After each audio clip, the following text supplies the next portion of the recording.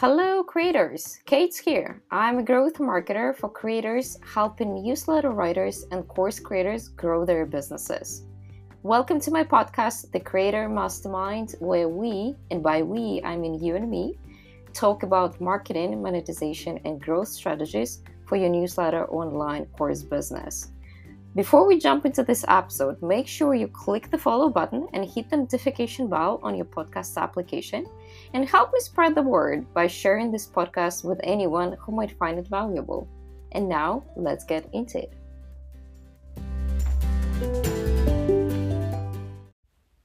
Hello creators! Welcome to the next episode of the Creator Mastermind podcast.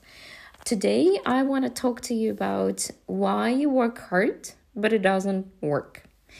So I've just got a new client in the agency, and the first thing that I do when I start working with a new client is we have a discussion about their business goals, about their business objectives, like what they want to achieve their business, what plans they have in regards to their products and in regards to their business overall.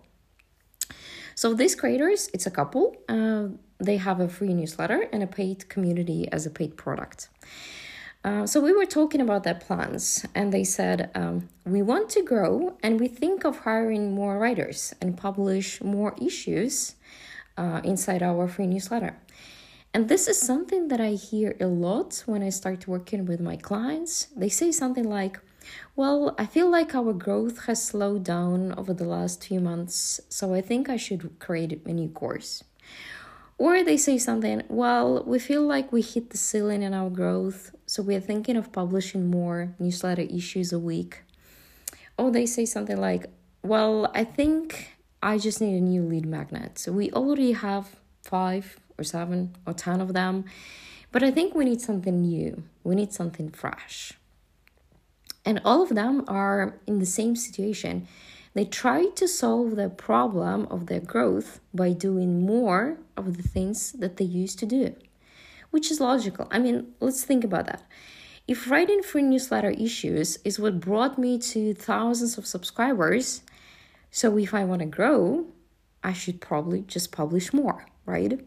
Or if creating different lead magnets is what helped me grow my email list, then I should probably do another webinar or create a new lead magnet. And the problem with that is that the bottleneck of your business could be not within the things that you're good at. It could be within the things that you haven't done before or the things that you haven't paid much attention to. So when you work hard, but it feels like you're not really progressing, it's useful to ask yourself a question. Am I doing the right things? And do I actually know what are the things that I should be doing to grow my business? So when I work with my clients and we're trying to answer that question for their business, the first thing that we do is we look at their customer journey map. I covered it in details in the first episode, which is called Why Creators Don't Grow. So check that out if you haven't done that already.